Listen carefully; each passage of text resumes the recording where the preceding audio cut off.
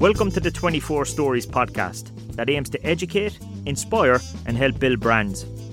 I'm your host, Stephen Ryan, founder of 24 Stories, and I'll be joined each week by guests from a variety of industries, here to tell you how they built their brands. Welcome to episode 21 of the 24 Stories podcast, and this week we're going into the world of theatre, and I'm delighted to be joined by the CEO of Cork Opera House, Eibhlín Gleeson. Welcome to the podcast, Eibhlín. Thanks, Stephen. Delighted to be here. Eibhlín, before we start talking about the Opera House, am I right in saying you're a bit of a musician yourself? I am. I suppose I would have always been a musician since I was a small child. Okay. I come from a musical family. My father's a folk musician. My sisters are all musicians. And, you know, it was just very much part of our story, like our family. We played music together. We sang in the choir at Mass on a Sunday. I sang in choirs all up through my childhood and my teenage years and my adult life. I still sing in choirs every now and then. I studied music in UCC, which felt like a kind of a natural course of action because, I was so music obsessed when I was in school. Yeah, so like in secondary school, were you allowed to study music then? I was actually. And I mean, it was really important for me that I went to a school that had music on the curriculum because lots of schools at that time didn't. It's getting better though. It's getting much better. And I mean, it's such a powerful thing for children to engage with music and with the arts, similar to sports, it's the same. It draws on the same sort of part of the child, and really helps build confidence. But for me, it just really kind of exposed me to my capacity across a number of areas, Whilst, when I moved into third level education, it was very clear to me very, very quickly that there were loads of people who were way better than me, number one, which was really a really difficult thing to learn, but also really turned it into something very powerful for me, because it really forced me to think about myself in a different way, And when you say better than you, as in, did you have an idea in your mind going into third level studying music that you wanted to be a full-time performer? I guess I did, yeah. And I wasn't quite sure what that meant, but I knew I wanted to be a musician. And it's not that I'm a bad musician. I definitely have great music in me and it's very much part of who I am. Yeah. But it's the discipline around it that I was never really quite committed to. Like, it's the 4 hours in the rehearsal room on your own with your violin or your piano or your voice. And they had more discipline around the practicing.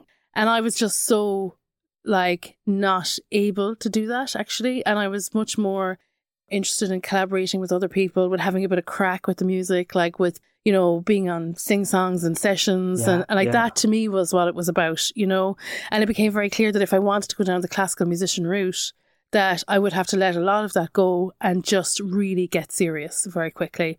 And I just was like, I just don't think that's for me. And I learned that very quickly, the power of understanding how to be a musician, but also understanding that with music comes power, actually, and with understanding this art form, you can actually make a lot of great things happen.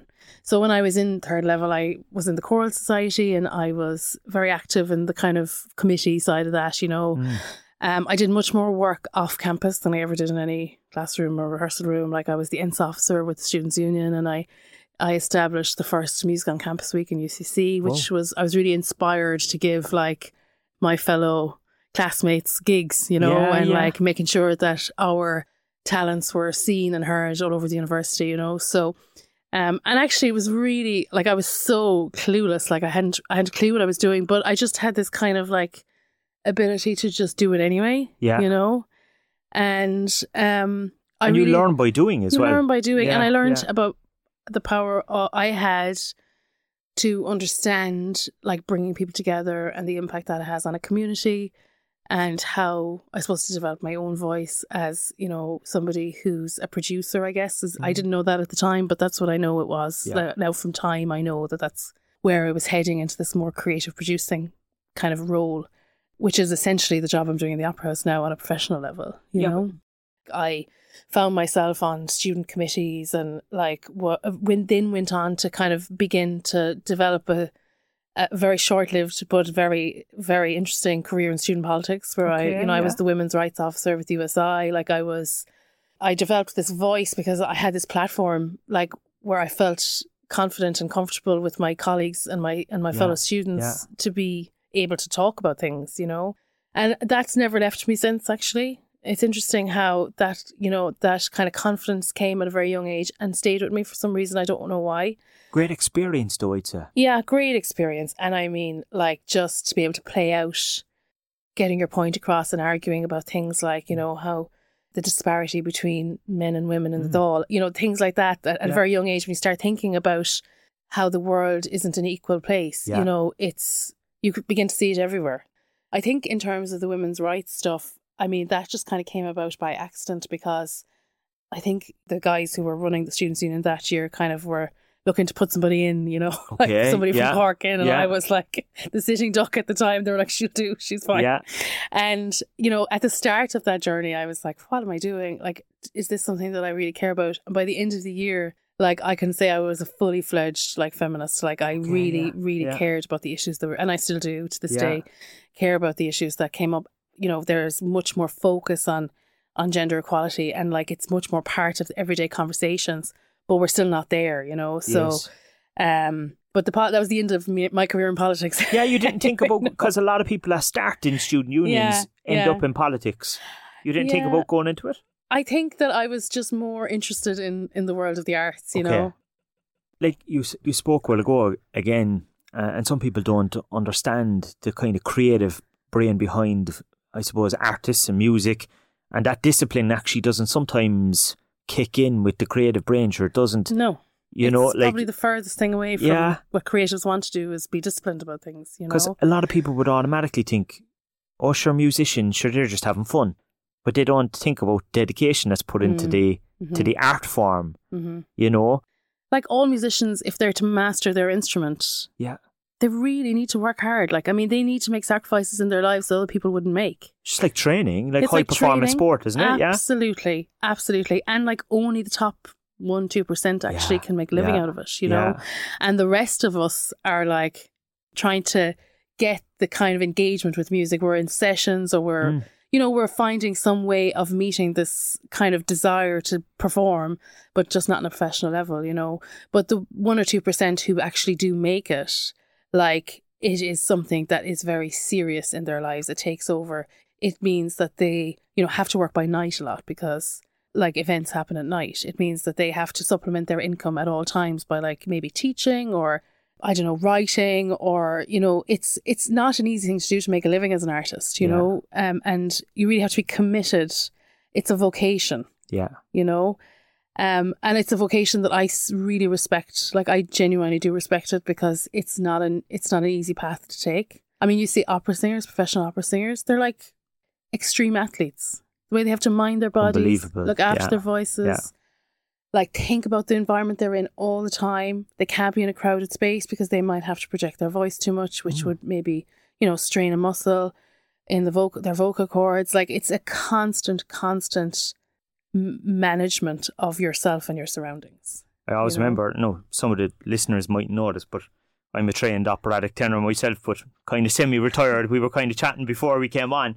And I always remember asking the poor late Cara O'Sullivan one time backstage in the Opera House. And I said, Cara, what's it like to be a professional opera singer? And is it something that I should pursue? And she said to me, well, if you like to live out of a suitcase, she said, because you're just the product. You kind of travel around to wherever the next gig is. And she said, it's brilliant when you're there, but there's a lot of sacrifices to be made. Mm-hmm. It's a great career, but if you're willing to have those sacrifices. And it's again coming back to this idea that, like, to be successful, you have to be willing to do things that other people just aren't willing to do, And touring is really hard. Like, living out of a suitcase is really hard. Like, it's very hard to feel grounded and to feel safe. And, if you can't be surrounded by your own space and your own family and your own home, and you're constantly on the road, like, that's really wearing, Some people like thrive in that environment, but most people actually don't, And it's for the love of their art and the love of their passion. It's because of the passion they feel for the work they do, and the reward that they get from giving people the experience of being a professional musician and like an audience responding to that. That's why it's a vocation. Like, I just think people like that can't help it. They have to do it. They have to do it. So when you left college life, what was the first step? I worked in Killarney in the INEC for maybe a year. Okay. And did a little bit of programming there and did a little bit of marketing and box office and just kind of began to learn about how the business works. And that was part of a hotel group. So that was interesting to kind of see across hospitality and kind of entertainments more than the arts, actually. And then I moved to Edinburgh and I spent 4.5 years in Edinburgh working. I think I must have worked in every box office there was in Edinburgh across all of the festivals. And I learned so much about sales and marketing throughout that time because I really learned like the power of good marketing and how to sell a product. And this was everything from extremely high art, orchestral music, classical music, operatic music, all the way across to like comedians and, you know, more commercial entertainment. And they have, of course, the big festival every year, the Fringe Festival and stuff like that. Yeah, I think they have 5 festivals happening at the same time across August. So such an art city, really. Really artistic city and really well established, well formed scene there, you know, that and I eventually ended up working in the Festival Theatre, which is very similar to the Opera House in many ways, actually, in that it's a kind of a mission-driven, artistically led theatre, but commercial in its outlook because, you know, big space needs to make money in order to, you know, deliver its mission, you know. And I was working in a marketing role in that organisation. And that was kind of the beginning of me getting serious then, you know. I moved back to Dublin then and I took on a marketing position with Chamber Choir Ireland, a professional choir. And having had so much experience as a musician and as choral singer myself, it was kind of a good fit for me. And very soon after I started, the CEO position became available. I was 26 at the time. And I went for it and I got it. It's quite young to be a CEO. Very young to be a CEO. So I spent 5 years with the Chamber Choir. And how do they make their money in general, the Chamber Choir? Do they put on performances or? They put on performances, but it's mostly like, you know, they get grant aid, you know, so like they're funded by the Arts Council. And we just needed to make sure in order to survive, like some significant decisions had to be taken around how the organisation was going to go forward. And to be fair, we took them and now it's absolutely flying. They're a wonderful, wonderful choir. They're Ireland's professional flagship choir. And with things like mission-driven organisations in the arts, it's very difficult to do it without funding. Yeah, you absolutely have to have funding. It's just not possible without it in many cases. No matter how much you try and commercialise the product, like at the end of the day, you know, all artistic events can't be commercial. They're all not going to have wide appeal, but they're still really important to do, you know. And this particular group did lots of contemporary music, which is like really a really important art form, but isn't going to bring in lots of bodies. Like it's not going to bring in lots of bums on seats, you know. But yet it was like providing employment to lots of composers, to lots of singers, to lots of artists. It was, you know, providing like real high art experiences to the audiences who would enjoy it, you know, which is really valid. When I finished with the Chamber Choir, like I knew that, you know, I wanted to kind of get back out of the music industry again. And I really had this kind of hankering to be in a venue, you know, like it was just, you know, this idea of bricks and mortar, like it's a powerful thing, you know. And see people come through the doors and... Yeah, and just like really make an impact on a community, like a big community. Yeah. I spent a year after the Chamber Choir in Washington, D.C. At the Kennedy Center, which is the National Cultural Center of the US. How did that come about? I applied for a fellowship program, an international fellowship program. They were taking 10 fellows from across the world of arts management, you know. Yeah. International. I think there was 3 international places and 7 Americans. Yeah. So I applied and I don't know how it happened, but I was successful in getting on this fellowship program. And it was just like as amazing as you would expect it to be, you know. Yeah, because it sounds unbelievable. It was unbelievable. And I still pinched myself. It was 11 years ago now and I still pinched myself that I got to do it. And like, how big a venue is that? Well, their budget is 200 million a year. Whoa. So it's huge, like it's huge. And it has under one roof 9 venues and it houses an opera company and an orchestra and, you know, anything that's touring anywhere in the world that's of any significance is going to the Kennedy Center. And it is like based in Washington, D.C. Like it's big, like politically connected venue. Is it state funded or is it a non-profit or how does it work? Well, funding in the States is different. Like a lot of their work happens through philanthropic giving, you know. So there is some access to federal money, but in DC because it's not necessarily a state, like they got some federal funding, but in the main it was like big fundraising drives, you know. So we learned a lot about that. I mean, the fellows had full access to like the entire management team. We were bought into like decision-making processes. Like we were kind of really bought into the fold. And the president of the Kennedy Centre at the time, Michael Kaiser, who's an incredible like king of, like he's an incredible arts manager who is like world renowned for like really doing brilliant things and like helping organisations really turn themselves around. Michael was our mentor and he established the fellowship. So we spent a year working with him, and he remains, you know, somebody who who I look up to and mentors me, you know, to this day. And it's a great apprenticeship. Like, really special. Probably the ultimate apprenticeship in the industry that you're in. Yeah, definitely. I was really lucky to get it. And while I was there, actually, I managed to, however I did it, I managed to organise the chamber choir to come and perform at the White House on St. Patrick's Day. So that was cool. And we got to meet the Obamas at the time, and we got to sing for them, and like that was just wild. I'm still pinching myself about that. You were in the White House. I was in the White House, and they were performing, and I had to go to the White House a couple of times to like do a recce and figure it out and meet the president's kind of entertainment guy, you know. I often wonder because they have you know the inaugurations and they put on these dances and these. Yeah.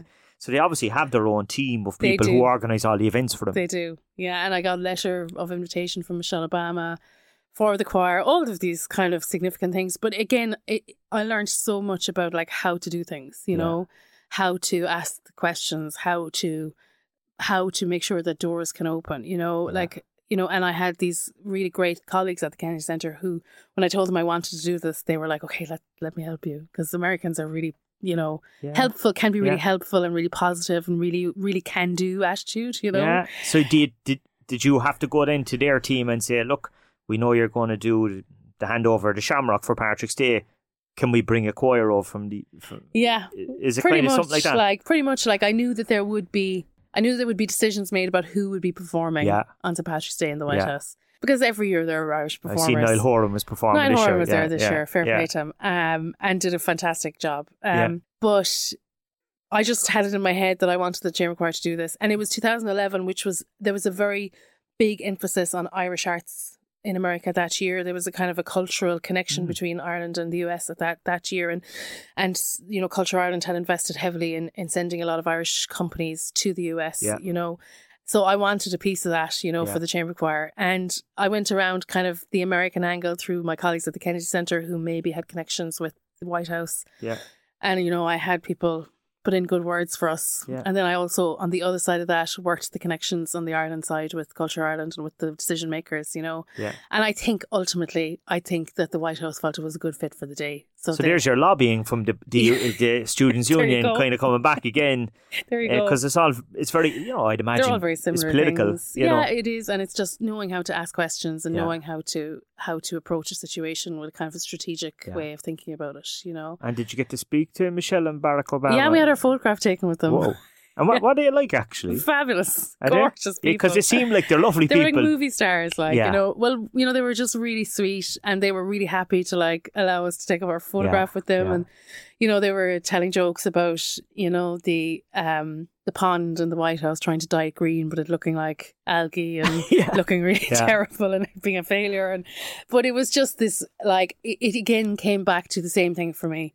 I remember talking to my colleagues that evening about it and being like, this is the power of music. Like, this is actually the power that we have as cultural leaders and artists to get into the room, like, to have a voice at the table, you know. And it was just a really incredible moment for me to understand, like, you know, how important the work that artists do is actually, you know. Yeah, isn't it amazing? Because we kind of were saying that, like, sometimes in secondary school, not every secondary school would do music. It's dismissed as in that's something you do outside of school. It's not a career. Yeah. Yet it could be one of the only careers that ends up with you singing in the White House or at some big major event. But it certainly gives you a door. It gives you a door to go through. And, you know, like, you're absolutely right. Like, there's such an emphasis on STEM and, you know, and sciences, and all of that is really great for people who are into that, you know, but there's often kids who aren't into that at all and who have this kind of pull towards creativity and this pull towards making and like, you know, expressing feelings and emotions through an art form, you know, and it's just really, really valid and can lead to really powerful things if it's used in the right way. And I really do have seen that time and time again, even in the position I'm in now in the Opera House, which is like an absolutely joyful job to have in many, many ways. We understand that like it's a privilege actually to be able to do this work, you know, but that it doesn't come without like hard work and dedication and, you know, people believing in you, you know, like, I mean, that's a really important part of it. Like I have parents who are really supportive of me going down this route, never really wanted me to do anything but what I wanted to do, you know, and like I'm the product of that, you know, like in many ways, like it gave me the space and opened the doors for me to do what I wanted to do, you know. But it also brought out a kind of an entrepreneurial mindset in you as well, that creativity, because organising various events, you kind of have to think on the spot, don't you? Like big time. You know, thinking about that bringing the chamber choir off to the US, like how does that happen? You have to look at it. It's like a jigsaw puzzle. Yeah, you have to have the vision first and foremost of what you want to do, like, and then you have to set about doing it. Yeah. And they're two separate things. You know, having a vision for something is like, you know, having the foresight and the kind of lateral thinking to believe that something is a good idea. And then, which I'm probably less good at, is the delivering of the project, you know. Now I've had to become very good at it over the years, but I'm not a natural, like, I'd say attention to detail is something that I've had to work really hard at, you know. But it's equally as important as having the vision to do something, you know. So when you left the States, like, that must have been hard to leave anyway to begin with. It was very hard to leave, yeah. Was the time up? Was it just for a year? The time was up, and they want you to go back and impart your newly acquired knowledge to the world that you came from. I mean, the whole idea was to send me back to Ireland so that I could, you know, have an impact here. So what did you come back to? I came back and set up my own company, and I had like a number of clients in a kind of a producing, marketing, kind of sponsorship, fundraising type of... Putting shows on and things like that? Yeah, it was more supporting artists, I would think. Like, and it was just a way for me to kind of see what was happening in Ireland, get involved in a few things. And I really had no plan at the time. I was like, should I go back to America? I was really keen to go back to the States, but it was really difficult at the time to get a visa. I think it still is.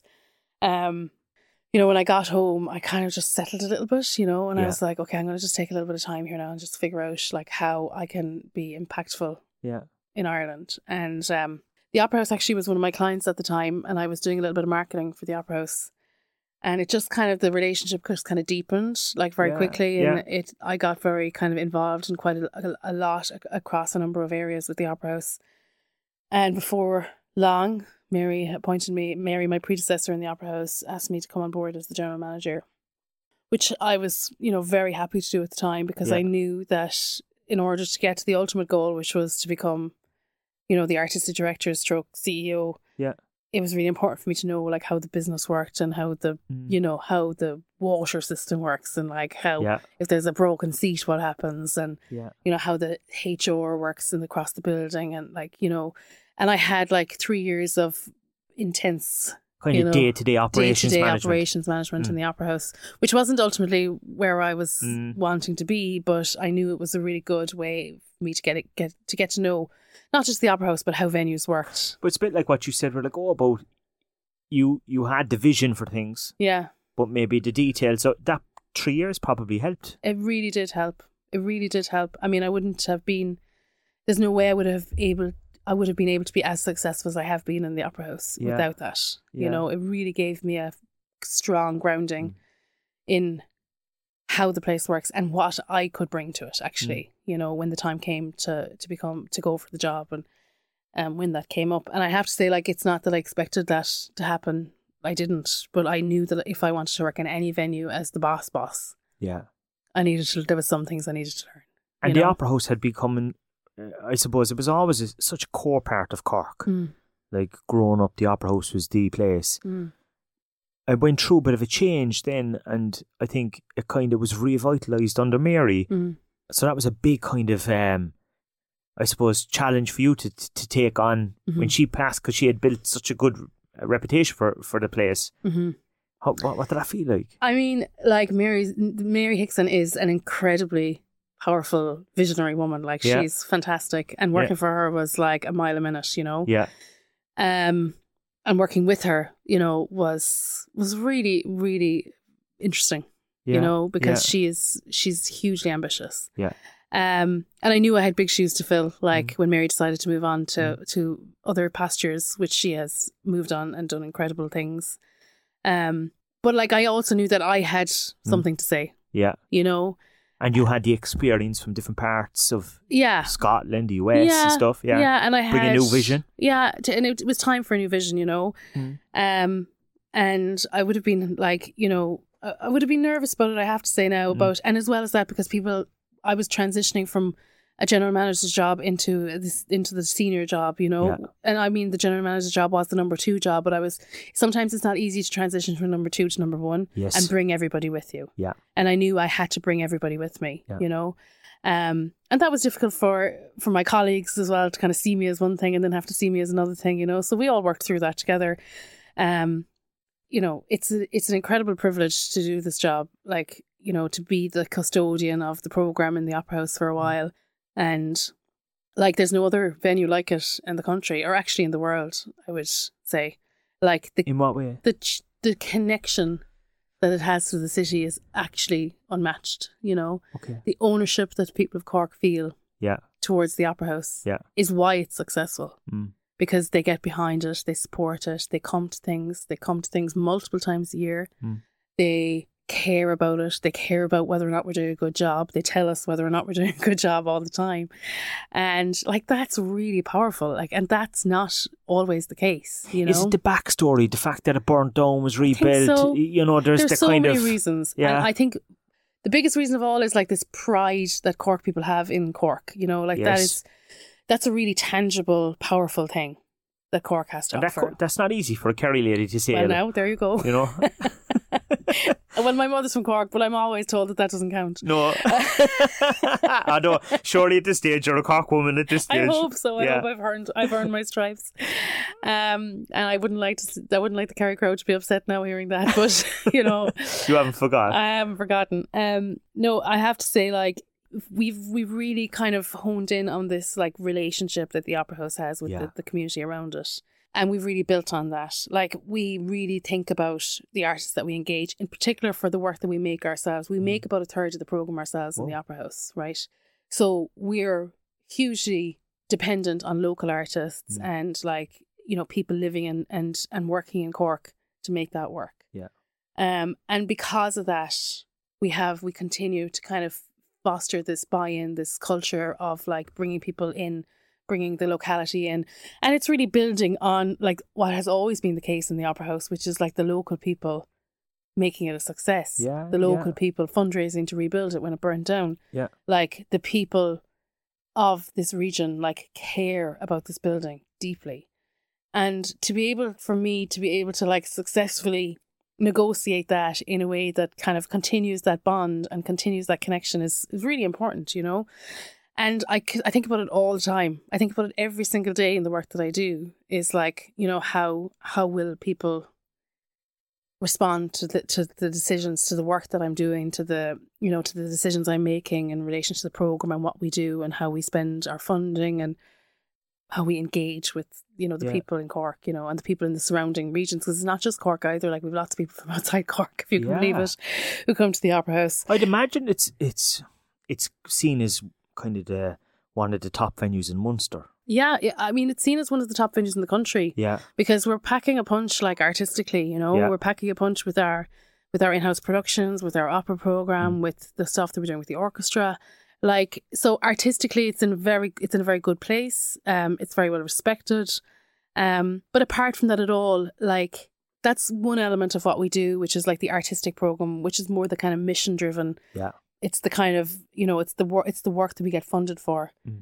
You then look at across our commercial program, or the kind of program that is more about like country music, comedians, you know, music gigs, you know, and you know, all of it is as important. Every single type of performance is equally as important as the next thing, because it all creates this ecology that makes the whole thing work, you know. So like the country music is just as valid and important as the opera, which is just as valid and important as the comedy, you know. Like everything has a platform, everything is of equal status in the opera house, you know. And I think that makes it really accessible, makes it really friendly, it makes it really like we just throw our doors open for everybody to come in, you know. Yeah, and a lot of the citizens do get to enjoy it at different periods of the year as a result. So it's not just, even though it's called the Opera House, it's not just for opera. It's very rarely opera, in fact. You know. But, you know, it's amazing to see how people, I mean, you look at some of the figures of people coming back time and time again, they're coming, you know, once every 2 months to see things. Like, that's a phenomenal buy-in, you know. And you know, we can build on that too. Like there's always space. Like we're at the moment now, we're like, okay, well, we really need to start thinking about, you know, the ages of, you know, 20 to 35 and engaging that audience and how we engage that audience. And that's kind of the most difficult audience to get through the doors. Yeah. We do lots of gigs with the seats out, but like it's hard to take the seats out. It's hard on the house, you know, and we can't do it very much. So it's usually around a jazz festival or something like that. Jazz festival. We might do it 2 or 3 times a year, but like, it costs a lot of money, and it, you know, it's hard on the seats to be taking them in and out, and they're a very important part of the operation of the place.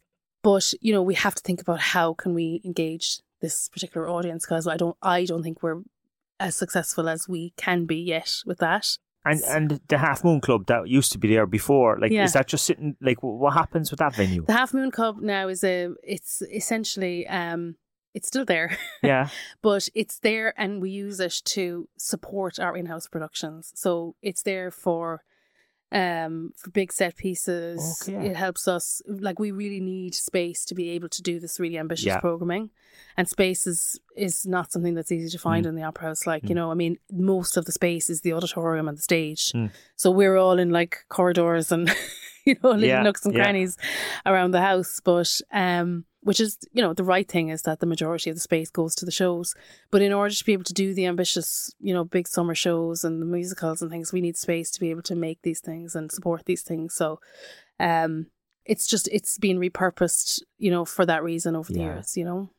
In terms of putting together a programme, like, is that a year in advance, 2 years in advance? Like, how does it work? It's really interesting. Like, I mean, I have a colleague who...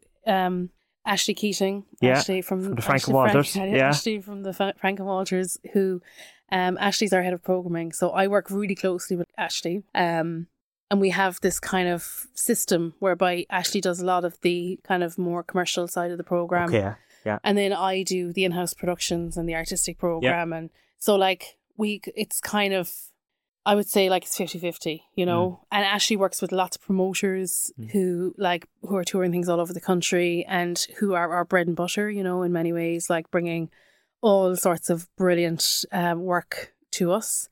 And, you know, a lot of the work that we do is like promoters are our customers, you know, artists are our customers. They use our facility, they use our space. They're responsible for bringing in, you know, hundreds of thousands of people into the opera house every year, you know. And then the other side of the work that I do is, you know, making decisions around what we're going to produce in a year, like what will be the show this summer and what will be, you know, the panto, and what would we do with our opera program, what would we do with our orchestra. Like when I came in 2015, we founded an orchestra, and we have the orchestra has been going now since 2015, which is like a phenomenal thing. Yeah. And it, you know, we engage the orchestra multiple times a year to do many different programming streams. So that has been really fulfilling and really interesting, and something that I hope we can continue to develop into the future, because it's really great for the Opera House and for Cork to have a professional orchestra in our midst. You know, we're about to do our proms in a few weeks' time, which is, you know, real celebration of the orchestra. So I really do quite a lot of the making of the shows and the engaging, and then and setting out a program is a really fine balance all the time. You have to get it right between the work that will deliver commercially, as well as being delivered in terms of quality. And you have to mix that in with the work that isn't going to deliver commercially, but we can kind of fall back on a little bit of funding to help us. But like, you know, it's not like that work is not about making money. You know, that's about that's about fulfilling the mission of the organisation and the strategic objectives of the organisation, you know. And I have to say, like, I work with our board, you know, we have a really great board of directors who are very engaged in the success of the organisation, you know. So who are, you know, oversee a lot of the work of the executive, including my work. Yeah. And it keeps us really focused, actually, you know. And the programme is very much a factor in that, you know. Like, I mean, we have enough cross-representation on our board. I feel that everybody is represented in the programme, you know. But what's really key with the programme is that it does remain accessible and easy for people to be part of. Yeah. No matter what that means, you know. Like one man's opera is another man's Daniel O'Donnell. You know, it's just having respect for people's choices and tastes, you know, and still delivering quality across every single thing that we do. And that is important, I'd imagine, to understand that everyone does have different tastes. Oh, 100%. Like it's also subjective. Yeah. Like, who are we to judge anybody's tastes in anything, you know? Yeah. But like, it is our job to provide arts and entertainment for the city. So we have to do that across all genres, and we have to do it in such a way that delivers really good quality work. And I'd imagine it has a huge economic benefit to the city as well, does it? I would think so. I mean, I certainly would think so. I mean, if you consider across the period of Panto, for example, we're delivering up to 70 shows, you know, that's 70 shows of just under 1,000 people coming in the doors, you know, and the impact that has on the shops and the pubs and the restaurants and, you know, and just the town, like the city centre life, you know. I think we really do play a really important function in city centre life, you know, and it brings people into the city centre at night time for something other than going to the pub, which is, you know, which is really important for people, you know. And I think in particular coming out of the couple of years that we've had, you know, like coming out of like the dreaded pandemic and the, you know, the difficulties that it brought up for people. How did you face that? Like, I mean, like, there's no apprenticeship in the Kennedy Centre or the Chamber or Edinburgh could have prepared you for that. No, nothing could. Nothing and nothing would ever have prepared us. You had to cancel shows at last minute, didn't you? Yeah. I mean, we closed the Opera House on the 12th of March 2020. Yeah. And we didn't really open fully until 18 months of closure. And then it kind of closed again, didn't it? And then we opened and closed again. Yeah. But we, you know, once we opened once at all, we were ready to go. Yeah. I mean, we really spent that full time getting ready to open so that when the time came, we were completely there, you know. Well, first of all, when we closed it, it was like a desperately, desperately sad thing to do. I mean, I was finishing up at the time to go on maternity leave. I was heavily pregnant at that time. And my last job before I left was to close the doors, you know. And that was devastating for everybody. Yeah. But for the community, for the arts community, for the audiences, for the staff, for everybody. I mean, it was just devastating. For people rehearsing to do shows that were about to come up in the next couple of months or whatever. We had a huge programme. Huge. It was probably our biggest summer yet, you know. It was going to be 2020. We had the proms. We were going to do a production of Chitty Chitty Bang Bang. Like, it was lots in the pan. And I guess we just, at that point, we just had to take it one day at a time, you know. It was so much uncertainty. I think the thing that really, really, really was the toxic thing about it all was the uncertainty, you know. Like, we'd make a decision and then the goalpost would change again. But, like, that wasn't just the arts, like, that was everybody, you know. Yeah. But really, like, the thing that saved us ultimately was that our staff kind of waited for us, you know. Yeah. And when the time came back and gave it everything, gave it 100%. Shows their passion, I'd say, for what they do. I mean, I have so much admiration for the people who work in the Opera House. Like, it's unbelievable. It goes above and beyond anyone in particular. It's about the institution and what it means, you know. And it's about the work that we do and the commitment to making sure that that's done properly. I mean, I spoke about the board already. We have a really committed board who really, like, step by step, like, stayed with us, helped us figure it out. We were all in it together. It was a really, really scary time, but it was also like a really important time because we made some, like, good decisions that really set us up so that when we did open, we were ready to go. Yeah, did it give you time for that big vision stuff again? I think, you couldn't help that because there was so much time where we weren't operating as a venue that I really spent a lot of time thinking about how we do, what we do well, what we could do better. And it gave me a chance to really think about the things I wanted to focus on for the Opera House, Part of that was making sure that the legacy was there for when we did when we did open, that we could succeed and never have to go through this again, Look, never say never, but I think that we learned a lot about our organisation and how to survive. I mean, what I really learned about was how strong the Opera House brand is, how we had people, our audiences were so patient with us, continued to be so patient with us. They cared about the fact that we were closed. They cared about the fact that we had to cancel shows and reschedule shows. And they just kind of gave us a break when we really needed it, Yeah. And, when we reopened, we were exhausted. We were exhausted because we had been through a lot, But that has passed now, and it's kind of funny because we get back to normal fairly fast, I'd say. We're just shows come in and shows come out, Yeah. And no matter how long we were closed for, the minute we opened, it was oh, we're off. Yeah. We're off again.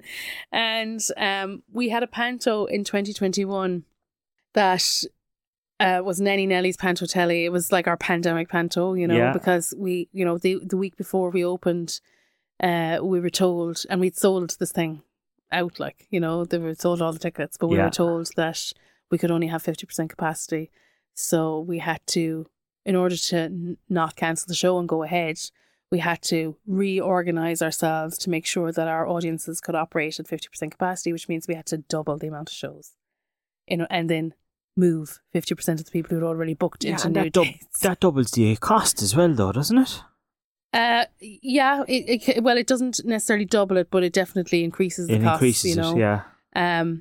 But at that stage, we just wanted it to go ahead, So we were just, I just remember at the time, it was just every single day there was a new restriction or a new reason for us to change what we were doing. But we did it, and the audiences were so good to us at the time. We will forever be grateful to our panto audience for sticking with us, because they really gave us the chance we needed to to be successful. And I take Opera House years in panto. I think about it in pantos. I'd imagine it's they call it the cash cow in business, in terms of, I'd imagine it is a big moment for us every year. Yeah, it takes up about 2 months of your schedule, really, does it? Yeah, it does. Yeah, we begin in the end of November and we go to the end of January. Yeah, so it's the full month of December and January, essentially. And at the weekends there's 2 shows. Yeah, we could do, over the Christmas we could do up to 11 shows a week, it's big, it's big work for us, and it's big ask of the cast and all that. But I love the panto, I absolutely love it. It's it is everything that's great about the Opera House. It's such a Cork tradition as well. It is, yeah. And it's, it's about families, it's about generations of people coming together. It's about celebrating Christmas and life and, good times and, families, and it's about getting together and having a laugh and tradition and nostalgia, and all of that is wrapped up in it, And the show itself is all about nostalgia and gas crack and just, it's just really fabulous. It's a fabulous product. It's a great thing to be able to do once a year. And we really do go for it, We had Trevor on the podcast last year, and something that I made a point to him. It seems to always get better as well. Mm-hmm. It's like you put a kind of a challenge on yourselves. Mm-hmm. How do we get to the next level? Yeah. Well, you have to we have to invest in the product, Yeah. Because it delivers for us, and it's a really important. When I started in the CEO position, we moved from, I think it was maybe 50 shows up to 67 shows. So we opened a week early. Yeah. And we finished a week later. Yeah. So now we've maxed that out, in terms of we can't open any earlier, we can't go on any later, Yeah. So we've kind of upped the capacity across the board. We've essentially increased our audiences significantly over the last number of years. And I think that's because we keep investing in the show. Like, the show is everything. Like, the show, the quality of the show, quality of the cast, the singing, the dancing, the jokes, the laughter, the crack, the audience engagement, like all of that mix, all of the ingredients have to be right, which means that every single part of that mix, all of those ingredients need like really close attention. We need to care about every single element of the show. And I'm really proud of what we've done with the Panto. Like, I think it's exceptional, really, considering that, you know, we're not a Dublin theatre with like lots and lots and lots of access to huge audiences and massive populations, you know. And there is like, competition locally as well. There's lots of local competition and all of that. But like, we have to be the best to succeed, you know. And I think we've achieved a lot there. But I feel like that about all of the programme in the Opera House, actually. Like, I think we continue to operate at a really high level and a really high standard, you know. And with the rest of the programme, like, what are the big sellers in terms of, you put it on, it sells fast. Like, so is there any kind of surprise things that the public wouldn't know that would you think? I mean, we were just having this conversation in the office this morning. We recently pushed the mindset of serial killer. Oh, right? Yeah, it's kind of like a podcast, yeah. That's selling out. Like, we programmed a rock orchestra one night, sold out immediately. Second night, sold out immediately. Like, I would never have thought that would happen, but Ashley came to me with the idea and I was like, sure, look, we give it a shot, like, you know, sell out, you know. I mean, there are certain things that would like completely take you, like things that maybe people have engaged on social media, on Facebook, on, on TikTok, on Instagram. And all of a sudden there's like a whole audience for something before you even realise that it's a thing, you know. So it's really important that we're on top of that and that we're kind of aware of what people are interested in. So you're looking at trends on a regular basis? All the time. And we're always looking at what other venues in other parts of the country are doing. We're always talking to promoters about what's out there. We're always looking for more programming. We're always looking to diversify our programme. Things like country music are always really great to sell, like the likes of, you know, Tommy Fleming and the Three Amigos, and like that particular audience like love coming to the Opera House, and we continue to service that audience because they're a fantastic audience, like, and they're real stalwarts of what we do, you know. What else works for us? Like, I mean, it really depends, like, you know, I mean, we've tended to do less kind of mid-scale theatre in recent years because it can be really difficult to make work. Is that a change in habits of people that...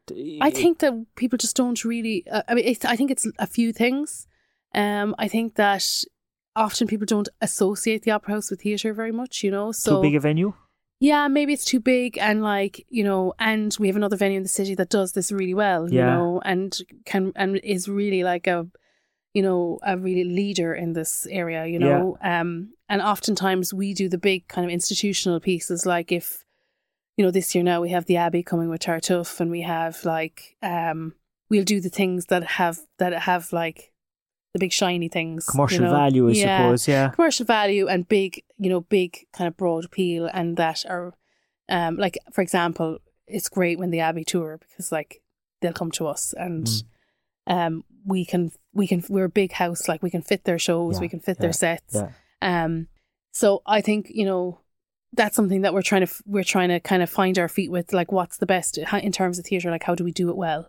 But I think we're associated more as being kind of a music house, which isn't necessarily who we are either. But like, I think lots of people associate music with the Opera House more than theatre. But then, you know, it's so different for all the audiences. Like lots of people would remember lots of theatre in the Opera House over the years, you know. Is opera a struggle then for you?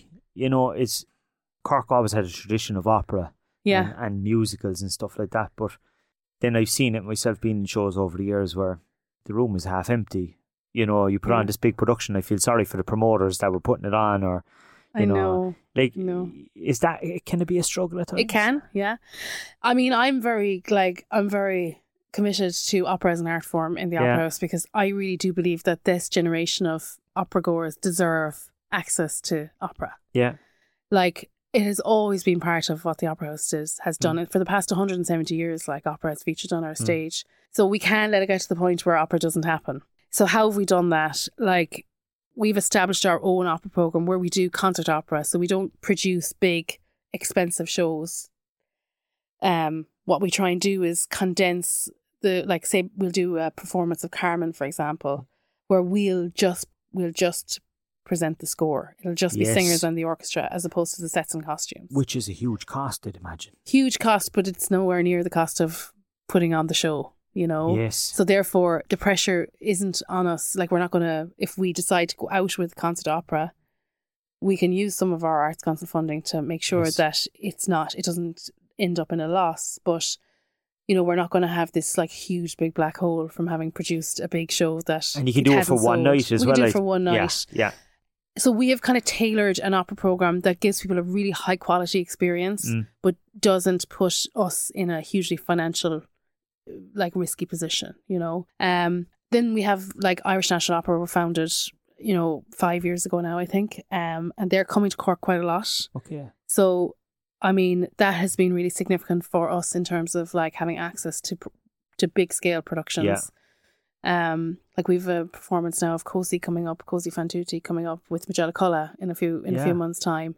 And like that's a brilliant opportunity for us to put opera on our stage. But like opera is a specific taste. It's for people, like not everybody's interested in opera. No. But I will say this, like I was blown away when I first started working in Cork at how much people know about opera and how much people care about opera. Like that's unusual.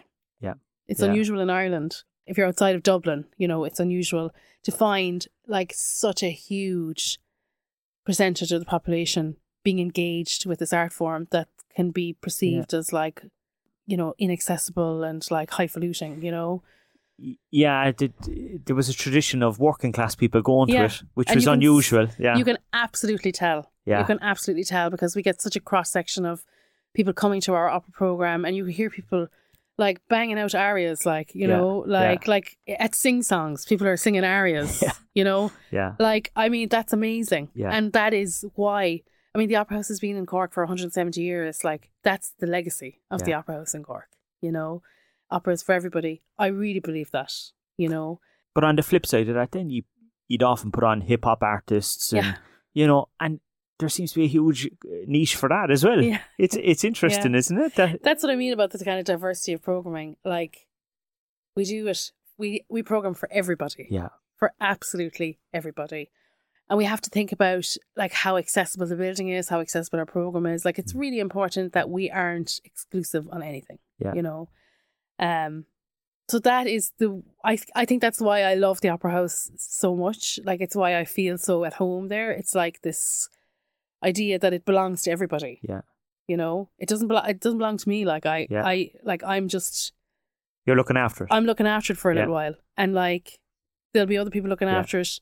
There has been other people looking after it, but it belongs to the people, you know, and it's on us as the team and the board and the people who are responsible for being the custodians of it to get it right, you know. And I'm guessing it has international respect as well, because I'm always amazed by the likes of Michael McIntyre and John Bishop and stuff, who do kind of test runs in the Opera House before they do the Tree Arena. Like, how does that come about?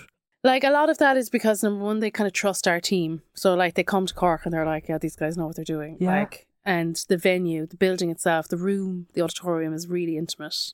Yeah. Like, there are, I don't know, you know yourself now, Stephen, from singing off the stage in the Opera House.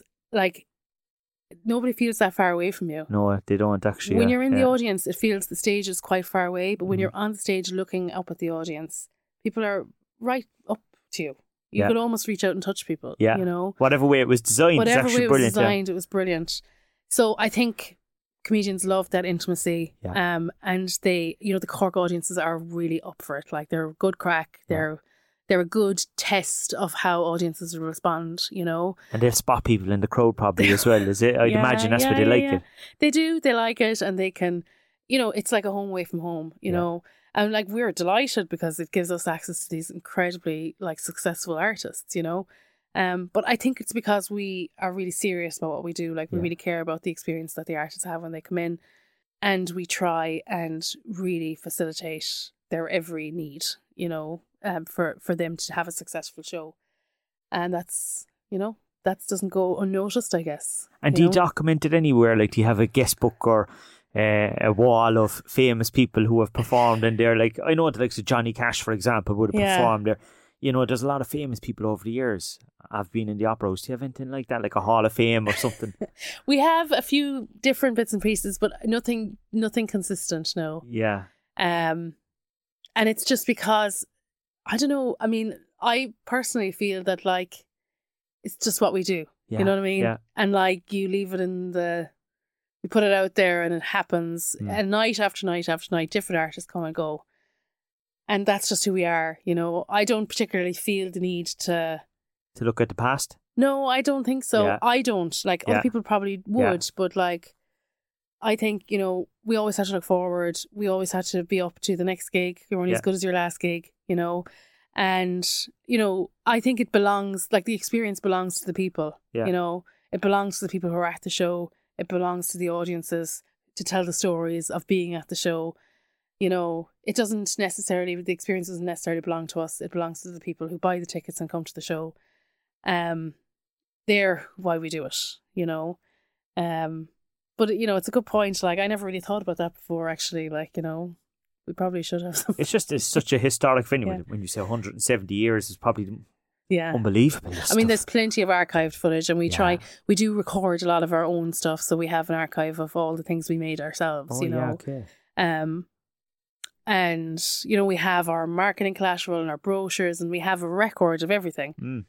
But we don't necessarily have, like, a wall of fame. But, like, it's not a bad idea.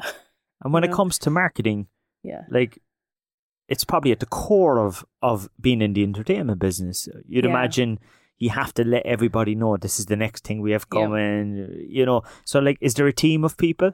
Yeah, we have a marketing team, and, like, it's a really important function in the house, I think, is our marketing, and how we communicate the different genres to the different audiences. Yeah. Marketing has changed, like, how we market has changed so much in recent years, like in the wake of, like, digital marketing and advertising, and how we decide to spend our budgets, right? Yeah. So how we sell. Some things you don't have to market at all, actually. Yeah. You just announce them and they sell. Probably do a bit of PR and away it goes. Away it goes. Some things then take more kind of really programmatic marketing, like really discussing what the piece is. Like, if we have a piece of contemporary dance, for example, audiences need some information about what that is. They're not just going to book it just because they like contemporary dance. Like, they need to know what they're going to see. They need to know what to expect. So that's when you have to find ways of talking to people about the show. You have to look at more direct mail or direct email, or you have to target people with, like, more context about the show they're going to come to. And then you have to look at the kind of institutional marketing, like the marketing of the Opera House, of the brand, of the institution itself, and how, you know, how do we continue to be the hottest ticket in town? Like, how do we continue to be the best? How do we continue to stay in the forefront of people's minds, you know? And there's a number of ways we do that. But I think the most successful way we do it is by our program. Our program has to be really good, really exciting. Our own work that people connect with, like the shows that we make, our panto, our summer show, our proms, our opera, our whatever it is we might decide to do in any given year. That is, like, very much part of the institution and who we are, and how we talk about that is really important, because that's how we get the buy-in, you know. And you have to be careful in terms of, you know, promoting a show that's way off in advance, and you have to sell something that's on tonight. You know, like, is there a balance in that? There is a balance, yeah. And it's always, like, I look at sales figures every single day. Yeah. I look at what the last 24 hours has done. Yeah. And a lot of my decisions will be informed by trends and sales trends. And, you know, and you also have to have a really strong gut for it. You have to have a gut for, like, what will work and what won't work. And quite often we are selling shows that might sell 100 tickets, 200 tickets, because they're just shows that don't have that kind of wide appeal, like, you know, because they're more, I don't know, like, I'll use contemporary dance as an example. Like, that's never going to sell the Opera House out, you know, but it's still really important that we do it, and we get an audience that's appropriate for that piece, you know, so we get an appropriate size audience for that piece. The majority of things that we do will sell out and will make their targets. I would say 95% of the things we program will meet their targets. Yeah. But there's always the 5% that don't. And it's that 5% that takes up our time then figuring out, like, what we need to change, what we need to tweak, how we need to talk to these people, how we need to connect. Is it social media? Is it radio advertising? Is it digital advertising? Is it outdoor? Is it like writing, like the old fashioned letter through the post, about what's coming up, and it very much depends on the show. And then you're looking for kind of sponsors and things like that as well for some of your big productions. That I know, for example, we had Paul Gallagher in only recently, and he was talking about that Skechers were the sponsor of the Panto, and he thought it was fantastic. He said it was great. But you probably have to do that for a number of different things during the year. Yeah, we're always looking for people who are interested in kind of a more meaningful relationship with us, And Skechers, I was really delighted with that partnership because what a great brand association, Skechers and the Panto, and the kids in the Panto were all in their Skechers shoes. Yeah. And there was just such a, Panto's so ridiculously feel good, that any brand that is associated with it will when they think of Panto, there'll be a smile on their face. I have a 2-year-old at home who has not stopped talking about Nanny Nelly since she started the show, she's only 2, and that's a really strong brand, but we do look for that across a number of our shows, but it's not an easy thing to find, and you really have to find sponsors who are really up for it and understand what we do and who we are and how we talk to people. And again, we're so many things, the Opera House is so many things to so many people that finding the right sponsor for the right show is kind of a delicate process. One of the rare brands in Cork that actually touches on many different audiences, from the young and the old, actually. Yeah, absolutely. Yeah. And going forward, any big productions on the horizon? Obviously, there's a Panto at the end of the year, I presume. But there is, of course. Besides that, what? We will be moving into now a pretty exciting time next year because we'll be celebrating our 170th birthday. Oh. Starting next summer. Yeah. So there'll be some really exciting stuff happening as part of that, and a lot of it will be, we'll be taking some big steps in flexing our muscles as a producing house, That's where the Hall of Fame will come. You heard it here on the podcast first. That's a great idea. Let's put that into the programme for the 170th. But I'm excited about that because in a birthday year you can do loads of things that you mightn't be able to do in other years. Gives you a nice excuse to do different concerts for different things. Definitely, and bring in lots of different partners and really look at the story of who we are and explore the narrative around what the Opera House is and how we have come to be and why we are successful and what it means and what our impact is, and it's going to be time for us to reflect and celebrate and think about the next 170 years. And speaking about all those artists and speaking about the different people who have come to the venue, is there anyone on your bucket list that you'd love to get in there?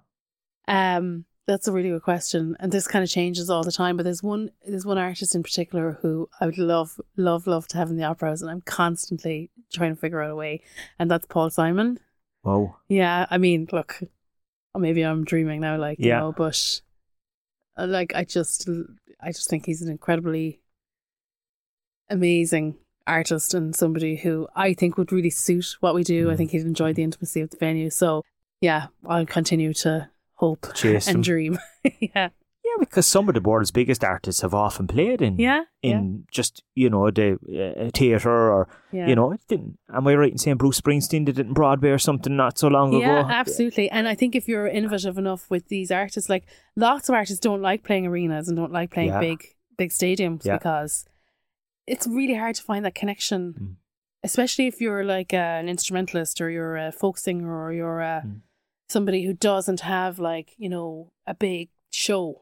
Yeah. You're just a guy or a girl on a guitar, And you just go up on the stage. And you just go up and you want to sing your songs, and even to do, solo gigs, I mean, I think as venue operators, we can be really kind of but again, that's what having connections you need to know his people in order to get to him, and that's something that, my predecessor, Mary Hickson, was very good at, making sure that you're talking to the right people all the time and you're getting to the artist, you're getting to the big guy, you're getting to the guy who you really want, That's not an easy thing to do.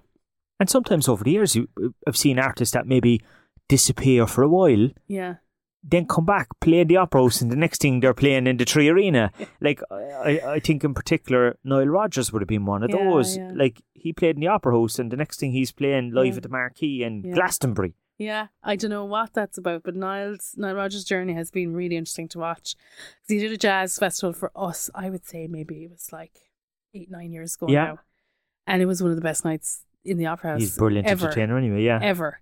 But since then, it's just gone from strength to strength to strength. And often what happens is we'll get artists like just when they're on the way up. Like, for example, now, Hozier was one artist. And I said to myself, we're not going to see him now here again for a long, long time. Yeah. We got him just on the cusp. You know, or I think what happened was it was in the diary. And in between the time that we'd given him the date and the gig itself, he just exploded. And they honoured the gig, obviously, then, yeah. Yeah, and they honour the gig, because of course they do. And then at the end, later on in their career, we often see people coming back to us, you know, when they've done the big thing and they've done the big shows and the big arenas and the 3 arenas and all the rest of it. And they just want something a little bit more intimate and meaningful. Yeah. They'll come back to us, and we're here for it. You know, we're here for it all. You know? Because, like, you've had a lot of, I'm thinking of some US bands and stuff like that that have played in there over the years that, again, 10 years previous to that, there's not a hope. Not a hope, yeah. Yeah, they would have been playing arenas and... But, like, the people's positioning in the music industry changes, you know, and, like, over time, like, they have this moment in their lives where they're huge and they can do whatever they want. And then they have... That can't remain... Like, for a very, very, very small percentage of the population, that remains. Yes, but, like, in the main, it ebbs and flows, you know? And we can get them as part of the ebb and flow of their careers, you know. But no matter what, like, when they come in to us, like, they all appreciate the venues and the audiences. Like, we hear that time and time again that, like, there's no one quite like the Cork audience. Like, Mario Rosenstock was with us last week, and just, like, how generous our audiences are towards the artists. So much so that he booked to come back to you, didn't he? He booked to come back another 2 nights. Yeah. So he loves it. He loves it. We love it. We love him, you know. So yeah, like, it's a very special place, like the Opera House is, you know. There's, as I said at the start, there's nowhere quite like it, you know. We finished the podcast with 3 questions every week, and you've just talked about this amazing brand, you know, 170 years old. There's not many brands in Cork that are that old. The first question I have for you is, what tip would you give another business to build their brand, and maybe a business in the entertainment industry? You have to just really, really protect and care about your program, your product. Like, really, really protect it, think about it, care about it, love it, invest in it, and everything else will come from that. You know, I really firmly believe that our program is everything.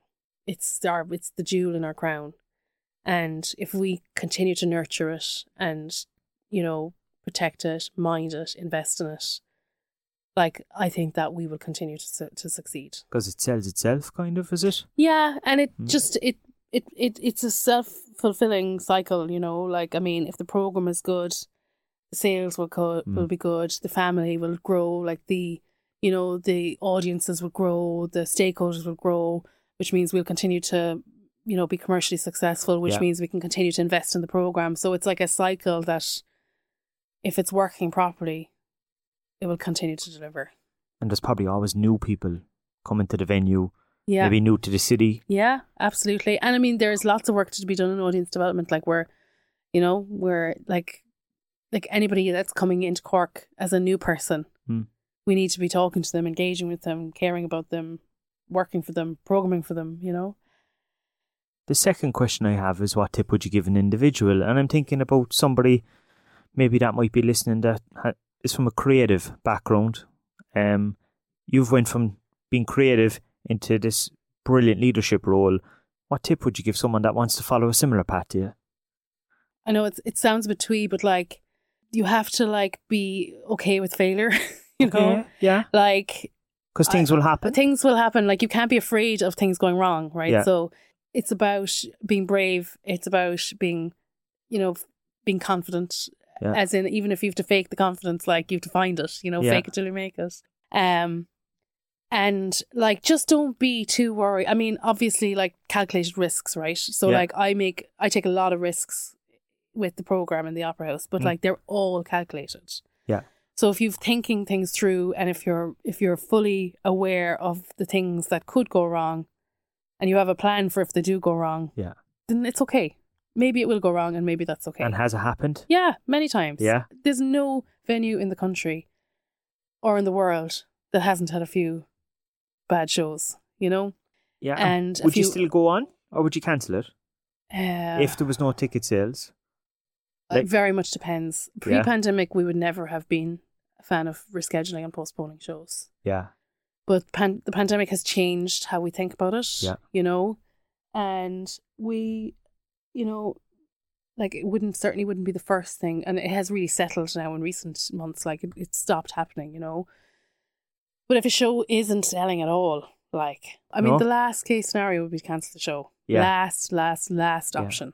That's why it never really happens. Unless it clashes with something big, maybe. Does that ever happen? Maybe it happens that, like, it might make more sense to reschedule something. Yeah. So if it's up against, say, the Marquee and, you know, all the other things that are happening in June, for example. Yeah. And we know this show isn't going to be successful because of that, we might decide to move it into the winter or move it into the spring. But again, it so rarely happens that we would be moving and rescheduling. It would, as like I said, it would never have happened before the pandemic, and even now, it's the last case scenario. Yeah. Like, I would literally prefer people to be coming in for nothing. Like, you know, no, we can't do that at all, really, and we can't do it. We can't do it in any way frequently. But for me, it's about making sure the show must go on. Like, it's a real thing, you know. And even when we were, you know, in the depths of despair in our pandemic panto, like, the show went on, you know, despite COVID and sickness and illness and all sorts of things. Like, you know, the last resort is to cancel the show. The last question I have is in association with the show sponsor Skillsbase, and we look to see what skill is essential in an industry. So what skill is essential in running a theatre? Creativity. Yeah. It absolutely is. Like, because, like, I wouldn't be able to do most of the things that I can do in this job without drawing back to my own life as a musician, my own understanding of what it's like to be an artist, my own understanding of music and the art form, and just being able to have a sense of, like, how you're going to say the things you need to say, and and what creative tools you're going to use to say those things. Yeah. Right. So I mean, I really believe that, like, marketing is an extension of my job in the Opera House. Like, it is the public side of, it's telling the story of, like, us, of what we do, in so many ways. And, you know, that has to be done in a really creative way. And it's the cornerstone of everything for me, is this ability to be creative. And with that then comes, like, passion, like, focus, like, dedication, all of the rest of it, you know. I think it's really important that you create a sense of inclusion and safety where people can, like, participate in giving opinions and being creative, where it's a judgment free zone, you know. And I think that's a really important part of what we do. Look, it's been fantastic to speak to you, Eibhlín. I'm looking forward to seeing what happens in the 170th anniversary of the Opera House. Exciting times ahead. It's been through so much, but a great story. Thanks a million for coming in. Thanks, Stephen. That wraps up this week's podcast. Thanks again to our sponsor, Skillsbase app, which is a solutions provider for companies looking for mobile-first engagement and blended learning tools. To find out more information on what they can do, visit skillsbase.ie. Don't forget to like and subscribe to the show and get in contact with us on all social platforms. I will be back again next week with a brand new episode.